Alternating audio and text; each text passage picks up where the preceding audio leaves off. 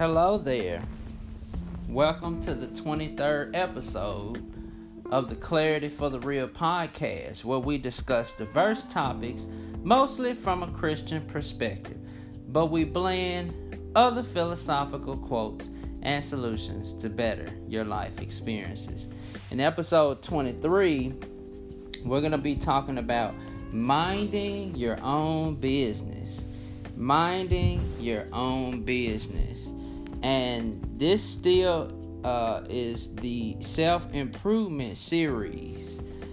Scripture will come from two places. The first scripture will be 1 Peter chapter 4 and verses number 15. The Bible says in the New King James Version, "But let none of you suffer as a murderer, a thief, an evildoer, or as a busybody in other people's matters." Right? And then the last scripture would be 1 Timothy chapter 5 and verses number 13. The Bible says, "And besides they learn to be idle, wandering from house to house, and not only idle, but also gossips and busybodies, saying things which they ought not." Okay? So, when we think about a busybody, what are we really thinking about? We're thinking about somebody that, first off, they don't have a life of their own. And so they get into other people's business and other people's matters to perpetuate drama. Okay? And, it's almost like even the last episode, how I talked about dealing with a person that constantly worries about what other people think. So it's almost like you're wasting your life focusing on what other people are doing instead of focusing on your purpose. Okay? And it's almost like the person that is focusing on what other people think, they're living out other people's desires. Never be a carbon copy of somebody else's life. Never. Okay? There's a quote that's like an Eastern quote. I think it's a Chinese quote. But it talked about how if you continue to study other people and worry about other people, you lose concentration. Okay?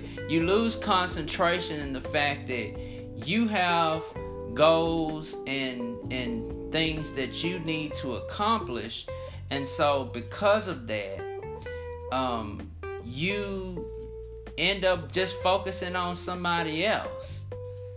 And I like what the Bible talks about in 1 Peter chapter 4 verses 15, and that there's suffering that comes with these other lifestyles. If you're a murderer, if you're a busybody, if you slander people, there's a suffering that comes either way it goes. So you can either suffer as a Christian and doing the right thing, or you can suffer as a busybody in other men's matters, and you won't get any reward for doing that. You're spending all your time wasting time with doing fruitless actions that don't really bring purpose to your life, that don't bring value that don't add value to your life, that don't bring value to your life. And so part of the self-improvement is, like I said, get rid of the triggers. Get rid of all the triggers that breeds this notion of, or this lifestyle of being in other people's business.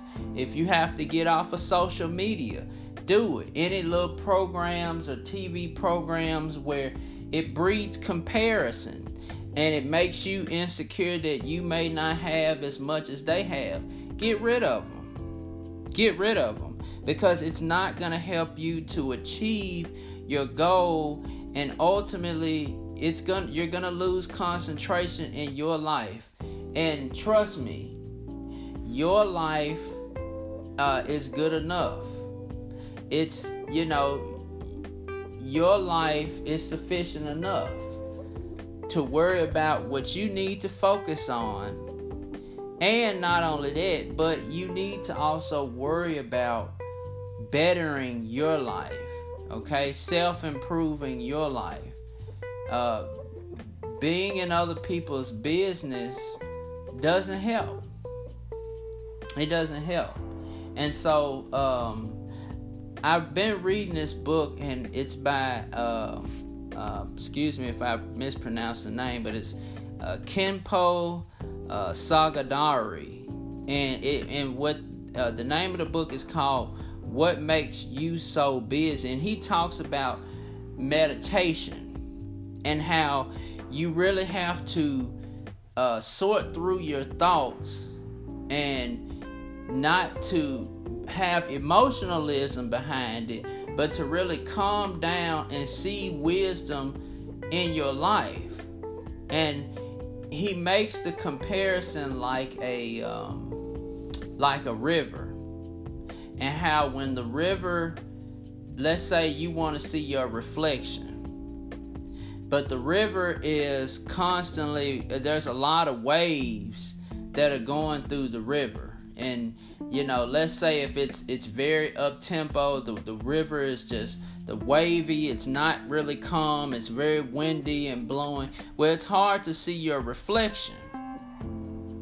But let's say that everything's calmed down, the waters are still. Then when you look inside the water, you can see your reflection. So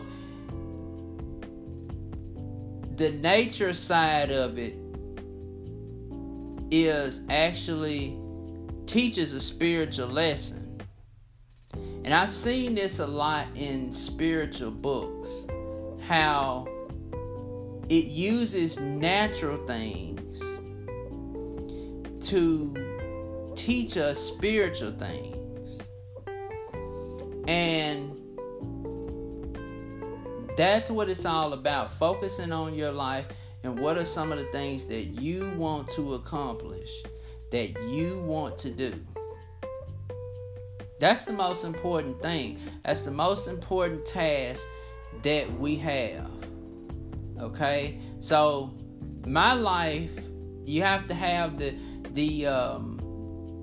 mentality that my life is busy enough. I don't need to be busy with other people and what they're doing, because I have enough on my plate in my life. And when you have that, you understand that it's all about my growth and where I want to stretch myself. And when you do that, then self-improvement really takes off. It takes off in a beautiful way. And if I have setbacks, it's okay. I have God, I have, Jesus, I have my meditation practices, my positive mantras. That way, I can get myself back up and refocus my life and not worry about what other people are doing, because a lot of people show their victories, but they don't show their struggles. They don't show the things that they've been through multiple times and have really struggled in order to even achieve the goal. So focus on your business. Don't worry about other people, okay? And that way, self-improvement will come.